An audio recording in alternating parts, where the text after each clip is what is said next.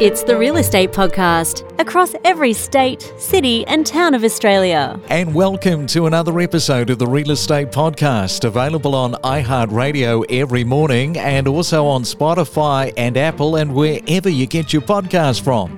Well, it's a Thursday, one more day, and we're into the weekend. It's the 25th of August for 2022. And coming up this morning, we're talking regional New South Wales areas that are now crushing the $1 million median mark. In fact, a lot of these properties are selling well in excess of $1 million. But what effect is that having on the local market? There is a cost to local communities, and we'll discuss that in just a moment with Alice Stoltz from Domain. We're also going to talk about being 26 years old and having $80 million to slap down on a property in Melbourne. We are in the wrong line of work.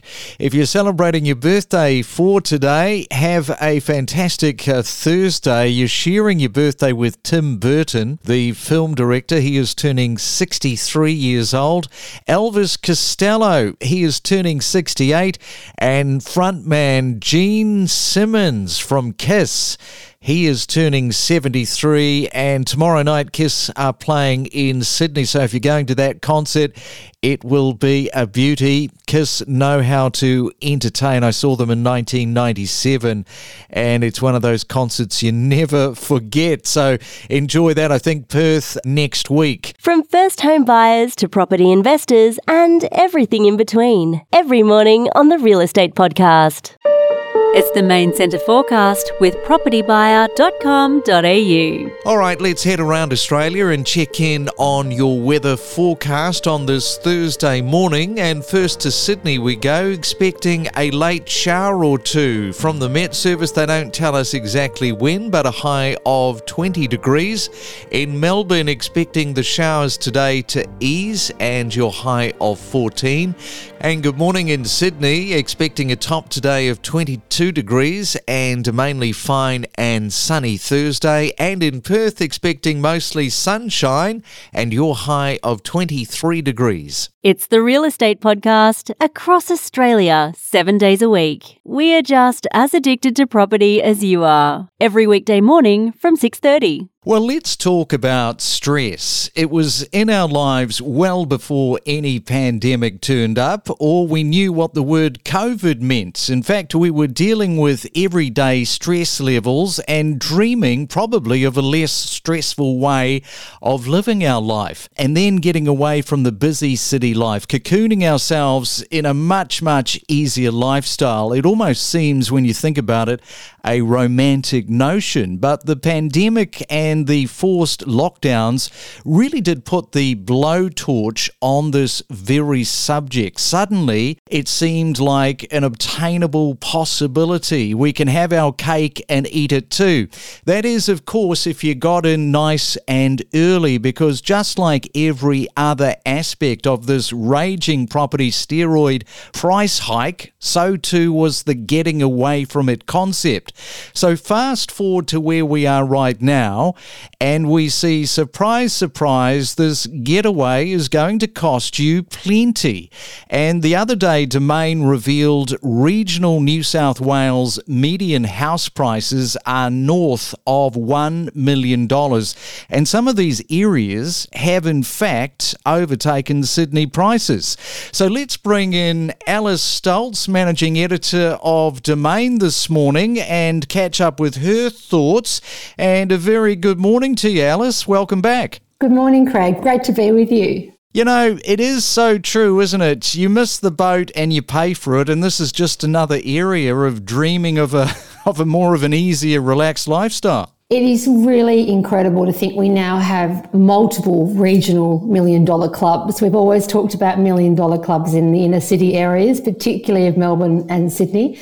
But to see that now permeating around to the regional areas is quite extraordinary.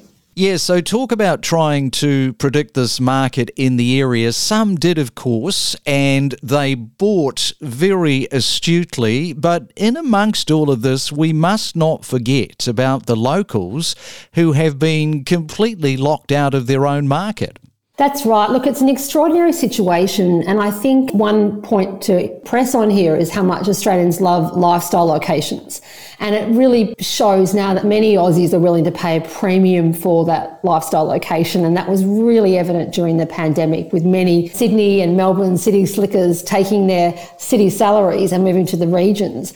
And what that's done is really turbocharged the price growth in those areas. And often these residents move there with massive sort of pools of equity that they'd made on their properties in the big Sydney and Melbourne markets. And then they took that money and then put it into property in the regions. And now what it's doing is sort of disrupting the locals, so to speak. And that's why I think we're seeing, Byron's new median house price is $1.8 million now, whereas Ballina is $1.1 million. And you can see the areas surrounding Byron, like Ballina, are sort of the ones who are picking up the pieces of those displaced locals who have been sort of forced out of where they were living because they just cannot afford the rent or property prices if they were between houses during this absolute boom time in the regions. Yeah, well said. And what about this situation? I was thinking about this morning, where a family of, say, four, mum and dad, couple of kids, they've been living in the area. Mum and dad bought the property, say, 10 years ago, loving it. The kids now are of that age where they want to buy their property, and they always thought, well, yeah, we'll probably end up buying a property in the same town as mum and dad. We love it. We've grown up here. It's a really relaxed lifestyle. But now, hey, not enough money, can't do it. They're forced to move out. It's a really sort of sad situation, because often what happens is it's not until those parents potentially are deceased and there's an estate that's carved up and potentially given to the kids that the kids are actually going to have that money and actually sort of reap the rewards, I say in air quotes, of what the parents invested in all those decades prior. But yet again, and what it's doing is really pushing people away from their home, I suppose, of those areas where they grew up, the local country school that they went to that they thought they'd send their children to, the church down the road they might have got married at. They're now really having to go further and further out.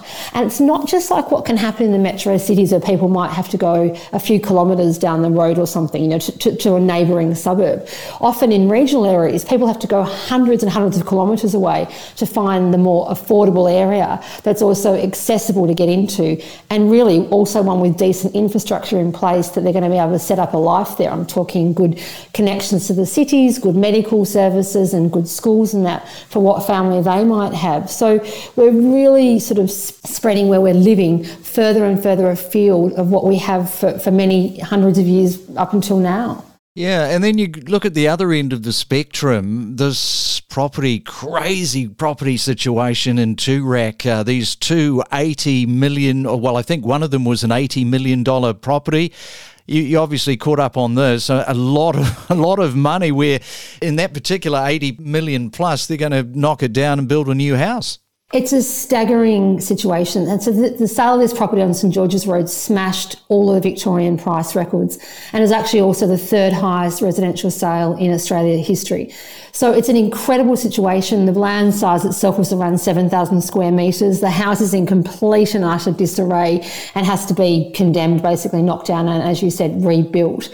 But it's just mind-boggling, isn't it, to think we've got people who can't afford rent. If they can afford rent, they can't get a rental. We've got first home buyers who are priced out of the market. We've got upsizers who can't upgrade in the market. There's not enough stock. And then we have this other area where there's probably not that much oxygen, and they've got people buying houses for over $80 million. Now, these buyers clearly are not impacted by interest rate rises. And it's just extraordinary, the breadth, I suppose, of the Australian property market, of just how far we've come, for better or worse, that we have just such a huge sort of chasm between either end of the spectrum of the have and the have-nots in Australian property.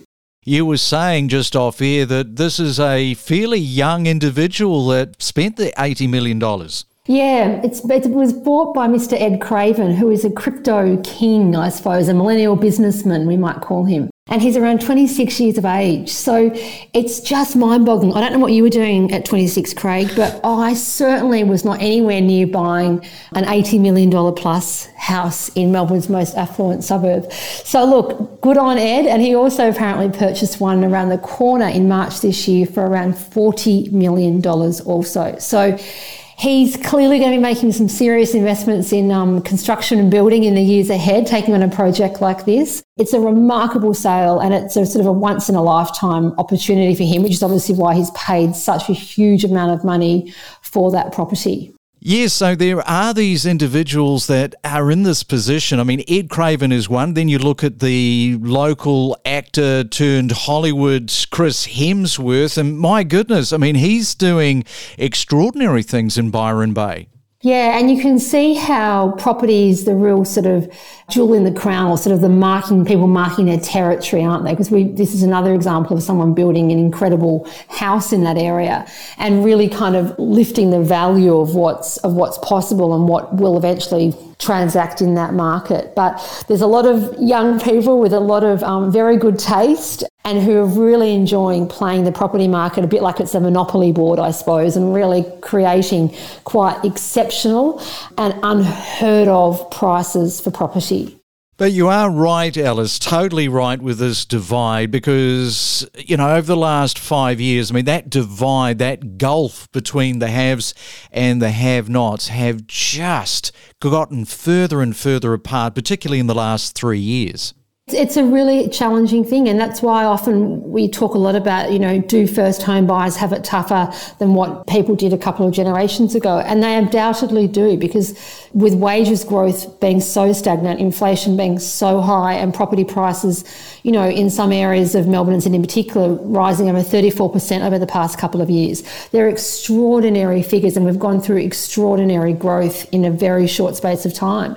So it's a really challenging time, and I think, and you've got these poor renters at the moment who have got, with landlords passing on rent increases to them left, right and centre. The solution in my mind is obviously supply and also governments to intervene further and really look at sort of overhauling taxes around property, stamp duty, negative gearing, things that not many owners want to think about. But I think we have a responsibility for the next generations to think we've got to do better than this, because if we don't, we're just kicking the can down the road further. Yeah, so true. All right, well, lovely to talk again, Alice. I guess we can get back to our mundane lives compared to these other individuals this morning. Time for a cup of tea, I think. That's right, Craig. Yeah. We connect you to the best real estate information across Australia. The Real Estate Podcast.